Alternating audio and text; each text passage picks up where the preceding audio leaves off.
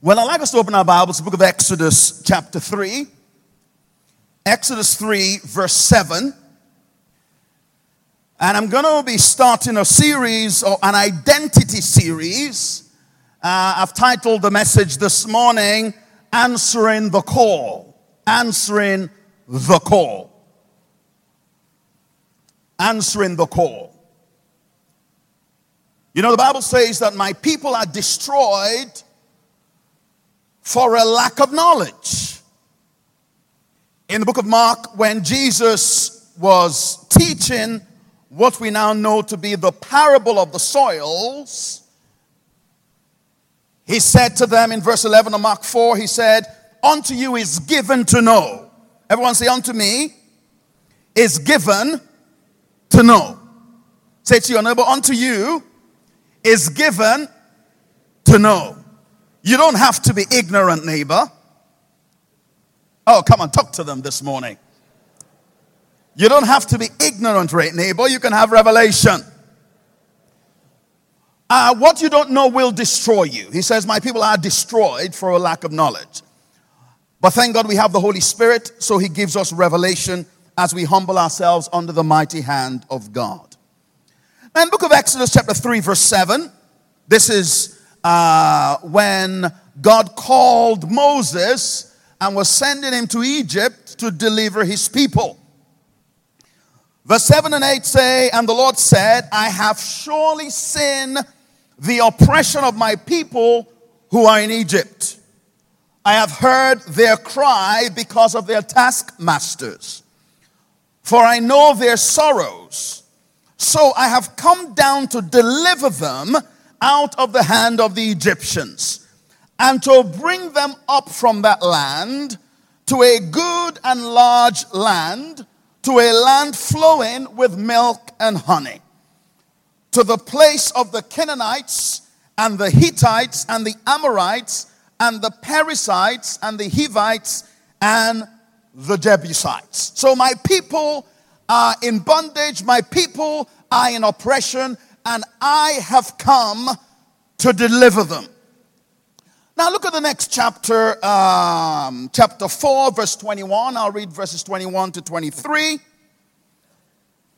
Also in the same discourse, as he's speaking to Moses about what he had called him to do and how he should go about what he had called him to do. In verse 21 of chapter 4, he says, and the Lord said to Moses, when you go to Egypt, see that you do all those wonders before Pharaoh, which I have put in your hand.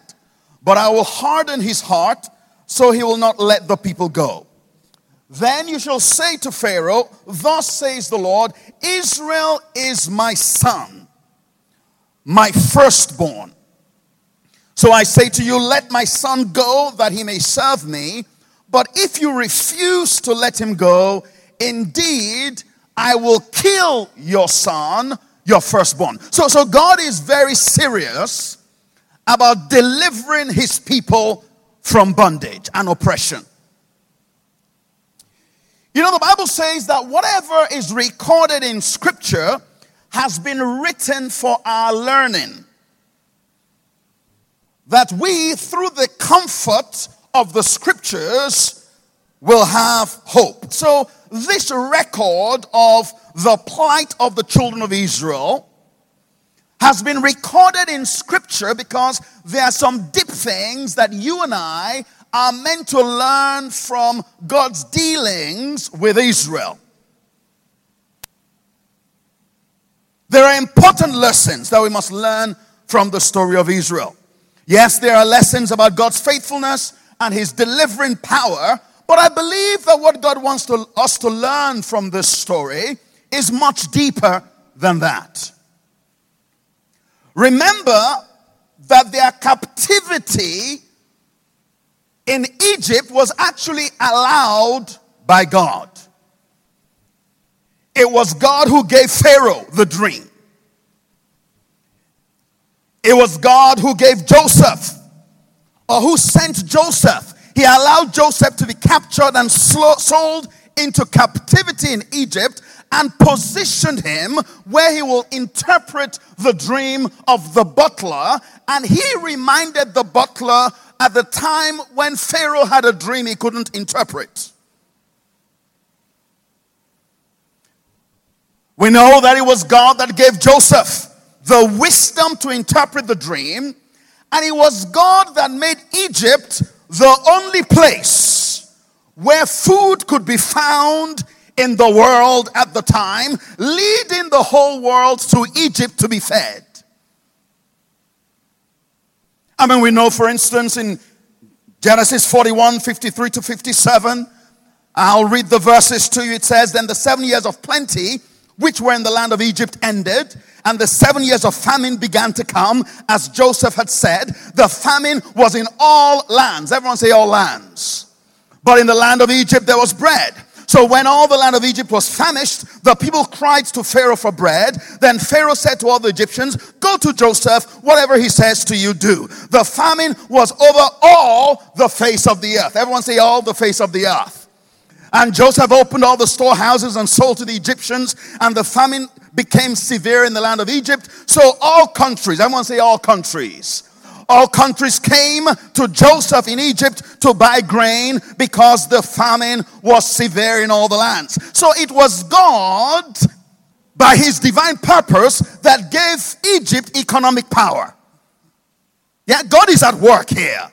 Job said, "It is he that makes nations great and destroys them. He enlarges nations and guides them." He led Israel into Egypt, and he allowed them to be held in slavery for 400 years. The captivity of the Israelites was not incidental, because hundreds of years before, God had already said to Abraham in Genesis 15, he said, "Know certainly that your descendants will be strangers in a strange land that is not theirs, and will serve them, and they will afflict them 400 years. And also the nation whom they serve I will judge. Afterward they will come out with great possessions." You know, God could have done this in another way. He could have given Jacob the wisdom that there was going to be famine for 7 years and given them a harvest, and they didn't have to go into slavery, but the Lord allowed it. He chose to do things this way to fulfill his purpose and reveal his glory. But I believe that this story also serves as an illustrated sermon for all humanity. The lessons to be learnt from the slavery of the Israelites have direct application for us today. I believe that one of the key lessons from what happened to Israel is for mankind to understand that all mankind is in slavery. You know, the fall of Adam plunged mankind into a state of mortality that wasn't intended for us by God.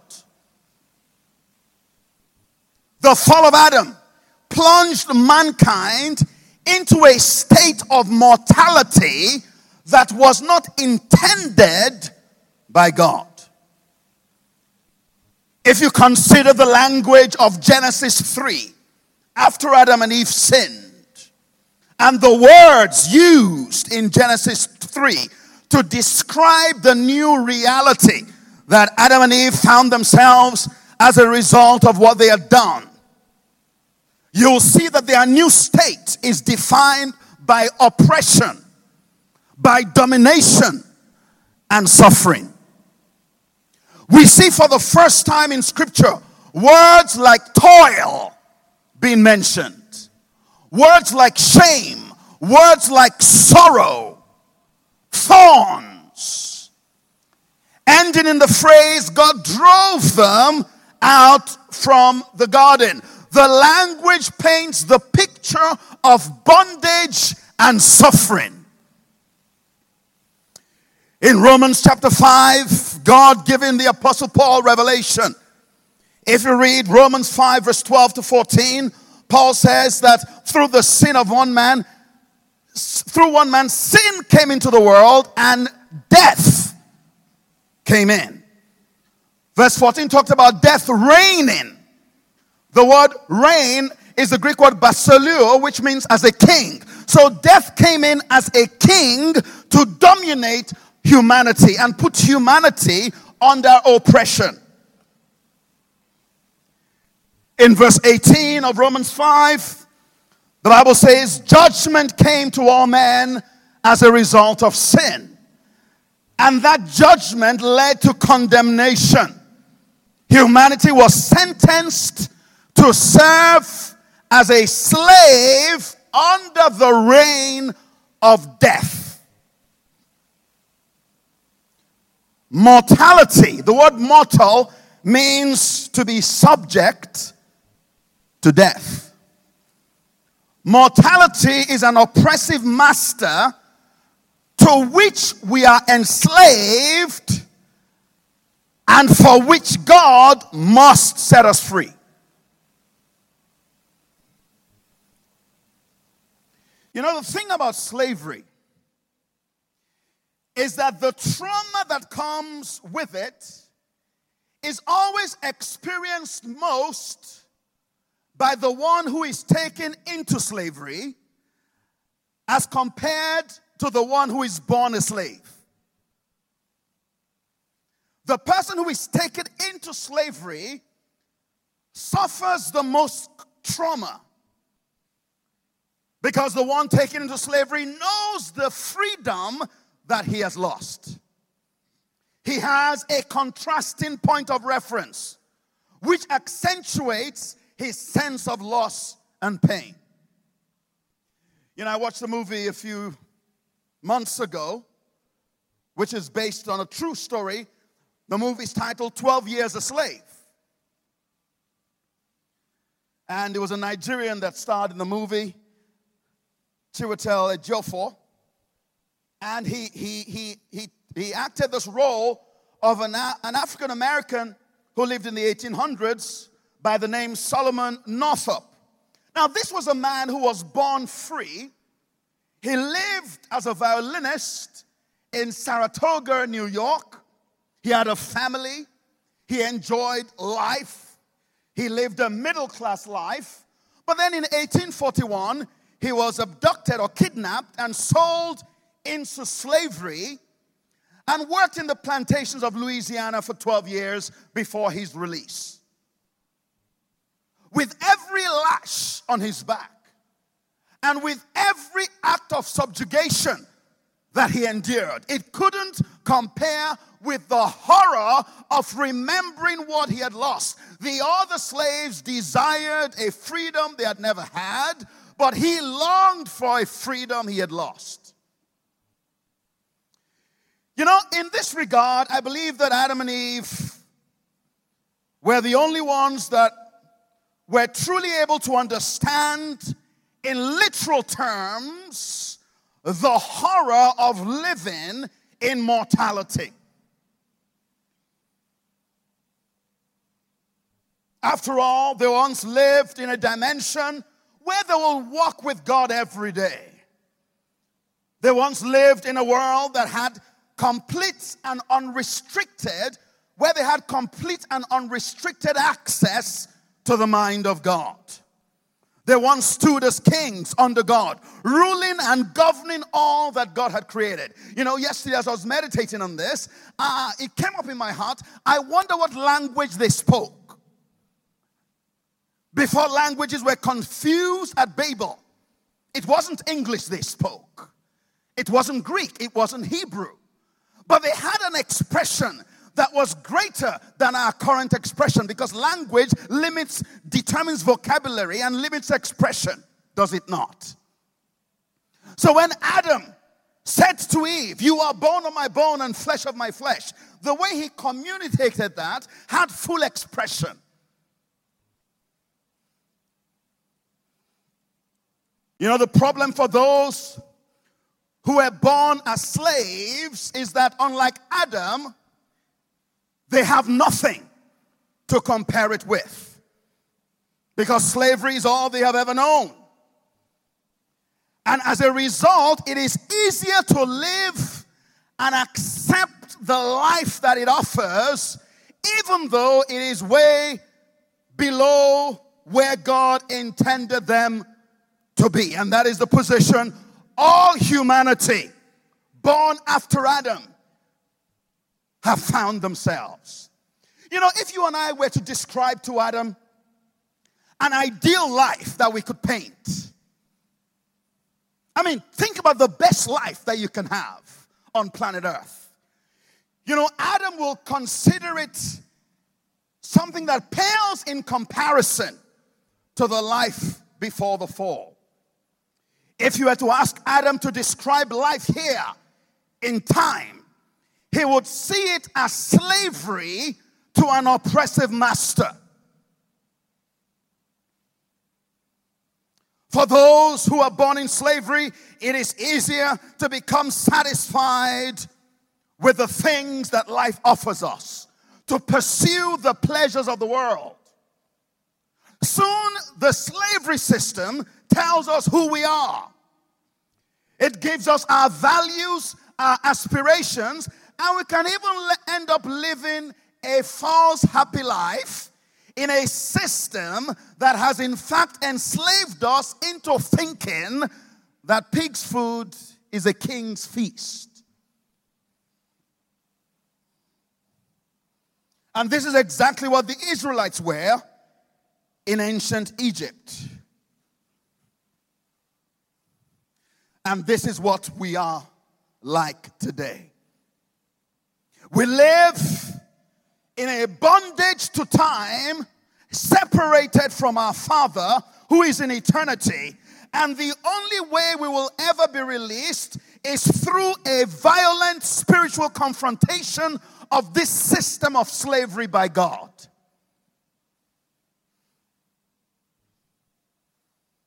You know, it's important to understand what is going on. Because if you don't understand what is going on, your relationship with God can be very frustrating.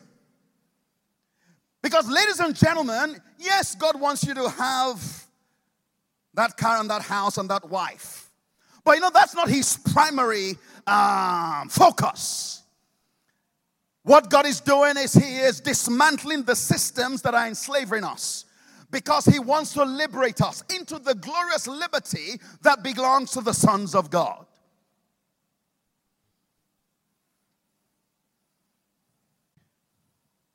You know, and when we look at the Israelites and their interaction with God, we can see a perfect mirror of what is happening around us and what is happening to us. Because, you know, being set free from slavery is one thing. I mean, you need to be set free from slavery, but being set free from slavery is one thing. And it's something totally separate from thinking like a free man or acting like a free man. I mean, sociologists and historians will tell you that, you know, just because you set somebody free from slavery doesn't mean that the slavery is set free from them. It's a totally different process. It takes a lot of time. So the experience of being set free physically is different from the experience of being set free mentally and spiritually and in lifestyle. You know, when the children of Israel were set free, you could see that there was still a lot of work to be done. I just picked out a few verses of scripture that sort of captures some of their thinking. Here are people that were set free when they got to the Red Sea. In Exodus 14:11, it says, and they said to Moses, because there were no graves in Egypt, have you taken us away to die in the wilderness? Why have you so dealt with us to bring us up out of Egypt? Is it not the word we told you in Egypt, saying, let us alone, that we may serve the Egyptians? For it would be better for us to serve the Egyptians than that we would die in the wilderness. So here are people who are set free from slavery. Here are people that God is leading into a destiny, but the process of getting to that place of destiny is so misunderstood that they are clutching to a false system that promised them liberty in the midst of slavery. in Numbers 11 verse 4 it says, now the mixed multitude who were among them yielded to intense craving. So the children of Israel also wept again and said, who will give us meat to eat? We remember the fish which we ate freely in Egypt, the cucumbers, the melons, the leeks, the onions, and the garlic. But now our whole being is dried up. There is nothing at all except this manna before our eyes. You know, the Lord's ultimate purpose is not to give you a good life in Egypt. The Lord's ultimate purpose is to set you free from Egypt and lead you into the liberated life of living and walking with Him. You know, in Colossians chapter 1 verse 12, the Bible says that we shall give thanks to God who has qualified us and He has made us partakers of the inheritance of the saints in light. He has delivered us. Hallelujah. Praise the Lord. You know, when Jesus came, He came to destroy the works of the devil. And the Bible says through His death, burial, and resurrection, He delivered us from the authority of darkness. And He planted us into the kingdom of His dear Son. We have been delivered. We have been set free. But being separated from slavery is very different from living as a free man. From living in the dimension of life that God has called us to. From understanding what God is doing and ascending to the life that God has ordained for us.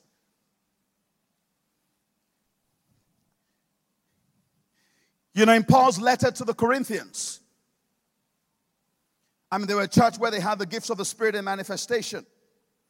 But the Bible talks about them being a carnal church. So they had been delivered, but their life was still dominated by the flesh, dominated by the things of the earth.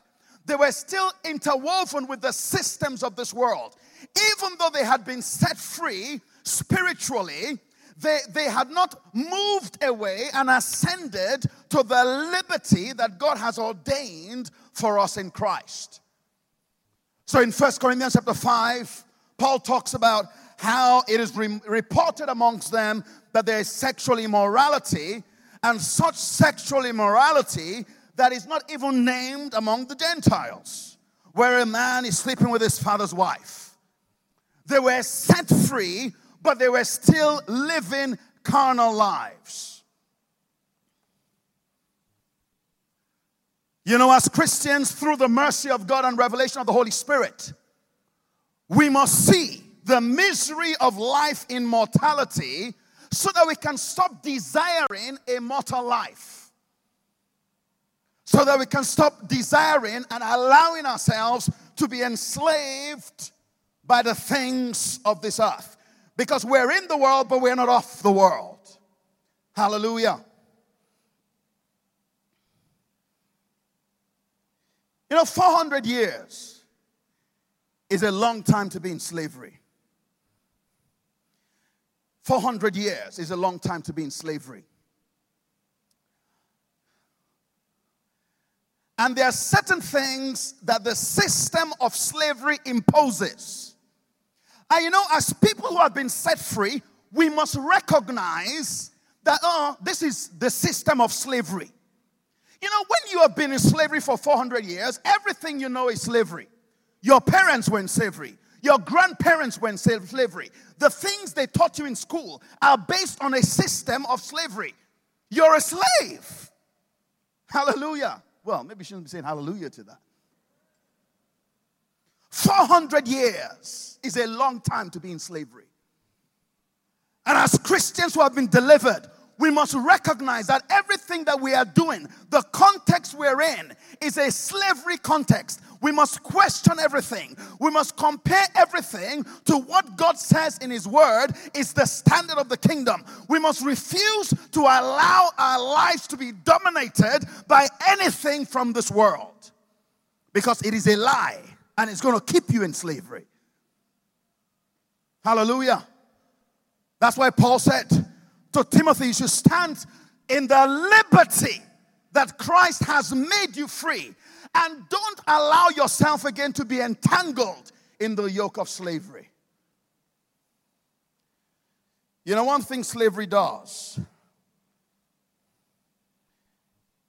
is that the system of slavery depended on a systematic destruction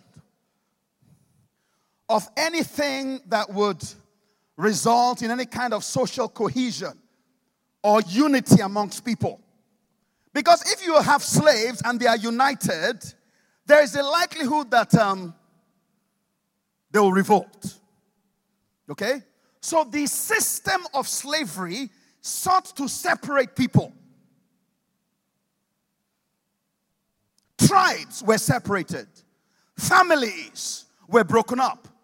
People who spoke the same language were broken up. Slavery enforced a type of individual survival where they thought about themselves first rather than others. And we see this same fragmentation, this same self-focus, and absence of corporate identity in the church as a result of our enslavement to a fallen world. So it's like, well, I can praise the Lord with you, but don't come too close. That is slavery mentality. Okay, you know, I like everyone to mind their own business. That is slavery mentality. You know, one of the first things that God said to Paul in Ephesians 4, when he was talking about how God has sent apostles, prophets, evangelists, pastors, and teachers to equip the church, he said it's to bring us to the unity of the faith. Everyone say unity of the faith. To bring us to the oneness of our knowledge of the Son of God. He's working with us together as a body. That is kingdom mentality. Are you with me? Slavery mentality says, I can do it on my own. I can pray on my own. I can seek God on my own. You can't do it without me, because God has ordained that the grace that's going to help you to grow is going to come through the body of Christ. When a brother prays, God is going to answer that prayer through somebody else. When somebody is in need, God is going to raise somebody else in the body to get up and begin to pray for them. The unity of the faith. That is kingdom mentality. Anything that seeks to separate us, any experience that makes you embrace a value where it's isolatory, where it's me and myself, I will do it on my own. It is slavery mentality. You know, I had a meeting a few weeks ago with some guys in my house. And we're talking about strategies as a church. And somebody said, you know, I'm not really sure I can partner with you guys because we may not believe the same. And that surprised me. I apologize. I use everything as part of my sermon when the Lord reminds me. Shandai. Say, well, I'm not sure I believe with you. Like, what do you mean? It's like, well, you know, there's some doctrines that we may not quite share. You know, Paul says that if we are growing in God, we will come together in the unity of the faith. Paul said in Philippians 3:15, he says that those who are spiritually mature must agree on these things. Are you with me? God is bringing all of us to a place of agreement, not a place of fragmentation. Anything that pushes you toward fragmentation is of the mentality of darkness. Let's move on. All master-slave relationships are governed by one law. A slave must conform to the master's concept of who he is. The purpose of the force and brutality of slavery is to reinforce this law. We will beat you until you conform to who we say you are. All principles of slavery are based on this concept. You know, the very first time that Moses approached Pharaoh and expressed a contrary view to that of Egypt and said, you know, these people belong to God, let my people go.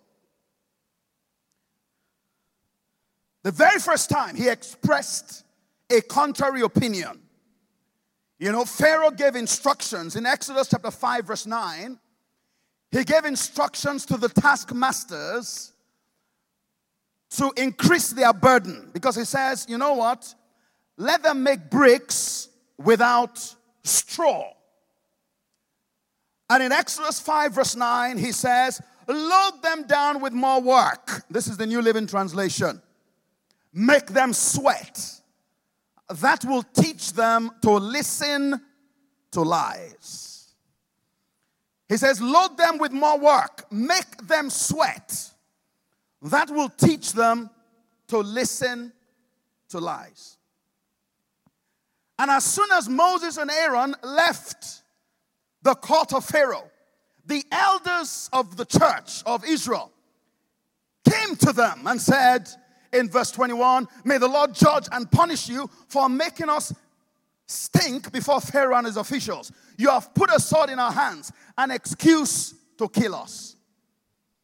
So the people that God is moving to set free are actually cooperating with the taskmasters, because as soon as the word of their deliverance is coming, the pressure is increased.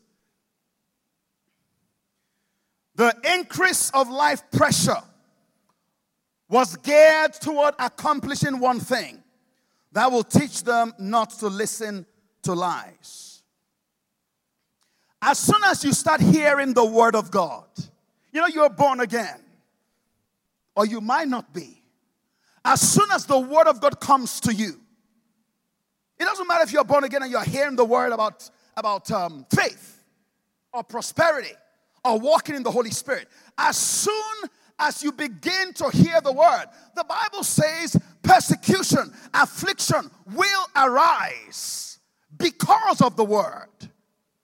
It's like, oh, you think you can be set free? You think, pile on a little bit, pile on more load. That will teach them to listen to lies. Hallelujah. And then the affliction comes. You believed God for that job and you didn't get it. You believed God for that husband and the guy jilted you at the altar. The affliction comes and then you conform. Hallelujah. The affliction will arise. The affliction will what? It will arise. But if you embrace what God is saying about you, because it's an issue of identity. When the word of God started coming, Israel was confronted with an identity issue. Am I going to believe what God is saying about me, or am I going to believe what Pharaoh is saying about me? It is an issue of identity. It is an issue of identity. Wrong identity was the first prison that God needed to smash. Without a correct identity, there can be no journey forward. Breaking through the strongholds of a wrong identity and establishing God's identity is the first step to exit. The first step to exit from a life that is shackled by mortality, from an existence that is bound by space and time. The right identity. As we read earlier in Exodus 4:22, God said to Moses, say to Pharaoh, thus says the Lord, Israel is my son. Hallelujah. He says, Israel is my son. Israel is my firstborn. So I say to you, let my son go, that they may serve me. If you refuse to let him go, indeed I will kill your son, your firstborn. I mean, can you imagine what that sounds like to the ears of somebody who has been in slavery for 400 years? That I have a father. They had to embrace this value in the midst of their slavery. It was an identity, a call from heaven. In the context, you might be broke, you might be sick, you might be sorry, but hear the word of God from heaven. God is saying to you, you are my son. You are my firstborn. I don't care who you are. I don't care where you were born. I don't care who your father is. I don't care where you were educated. God is saying, I give birth to you. I am the one that determines and defines your scope, your destiny. You come from me. If you want to know who you are, look at me. Because we were born in slavery, we don't know who we are. It is only the word of God that can define for us who we are. There are no examples to look at in our context. He says, I've delivered you from the authority of darkness. But now on the inside, you need to embrace your identity.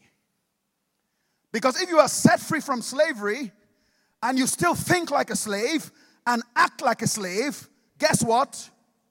You are a slave. Galatians 4:1 says, the heir, as long as he is a child, differs nothing from a slave, even though he is Lord of all. You know, a firstborn has status. He cannot be a slave or subject to oppression. Even though their physical circumstances had not changed, their self-concept had to change first and be conformed to what God was declaring over their lives. To accept that they were firstborn sons of God,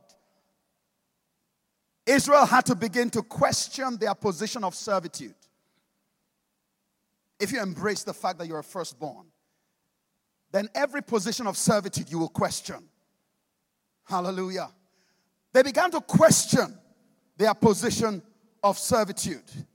They began to develop a disdain for anything Egyptian.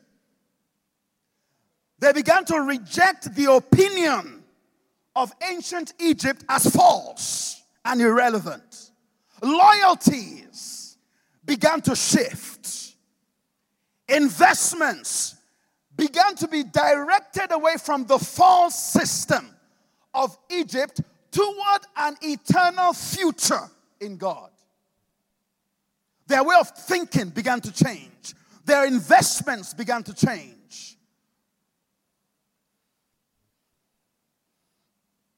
A correct identity will disconnect us from the system that God is judging and plug us into the life that flows to us from eternity. We'll disconnect from the system. Hallelujah.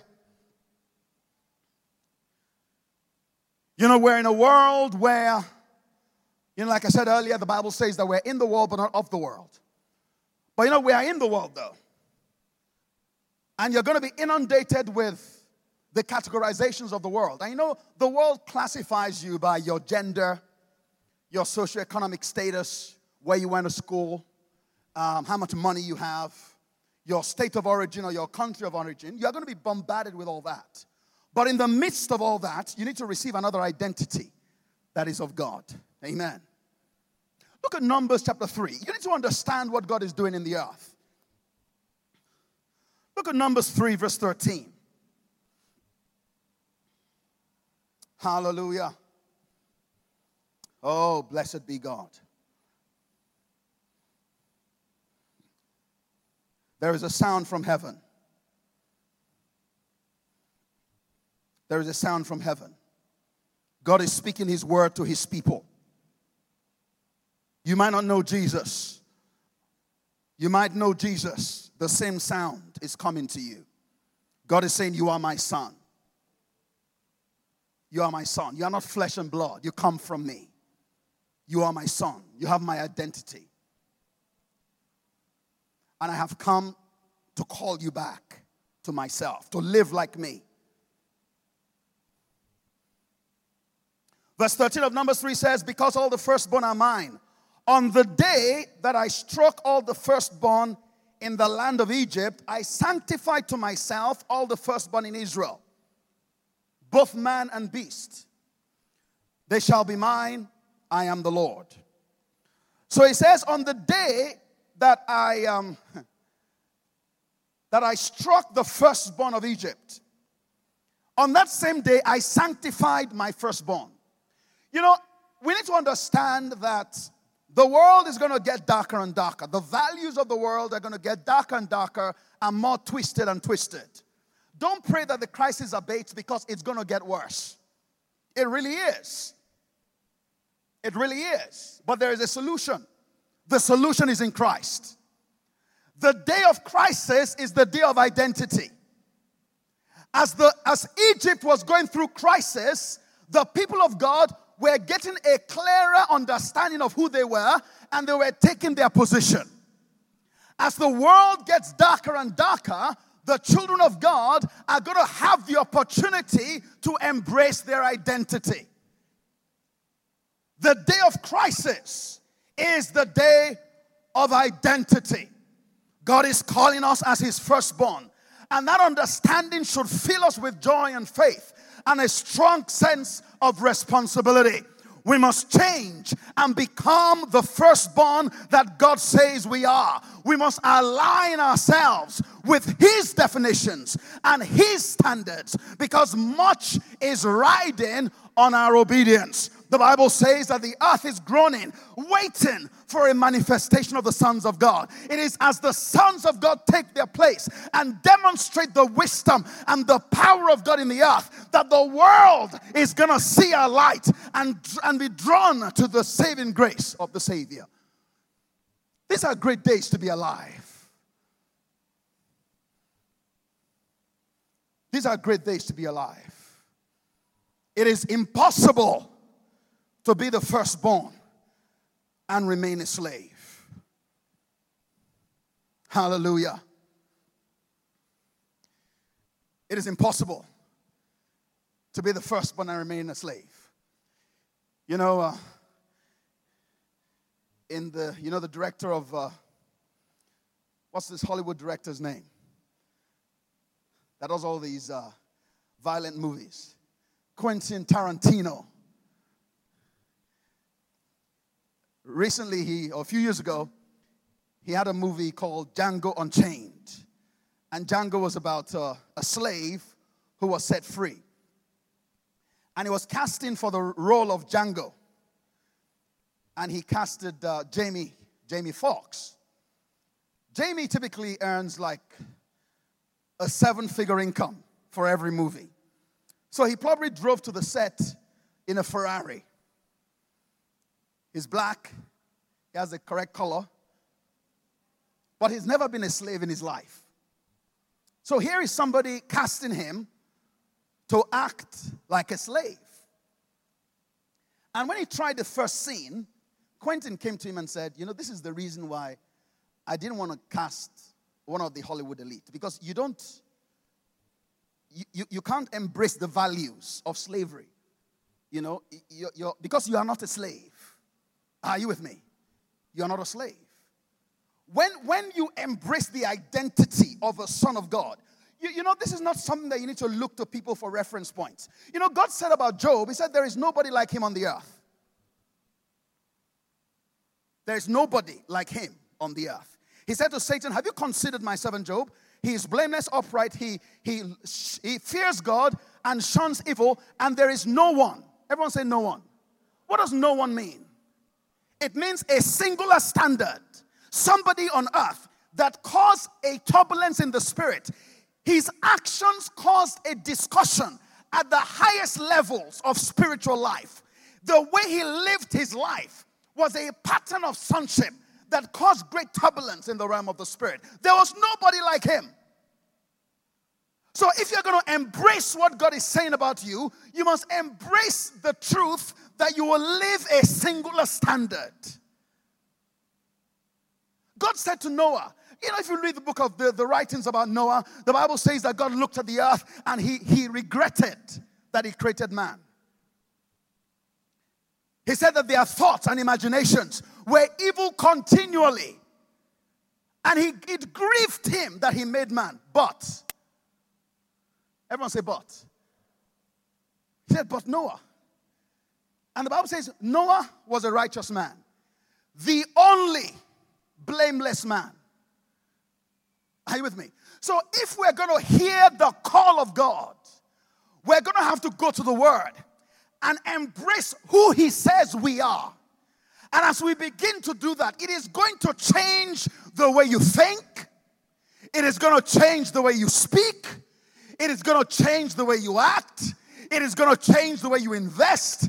It is going to change your priorities.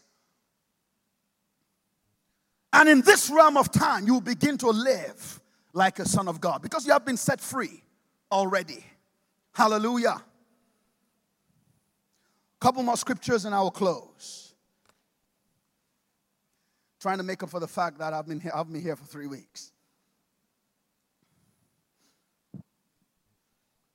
Look at Colossians 1:18. Just a couple of verses.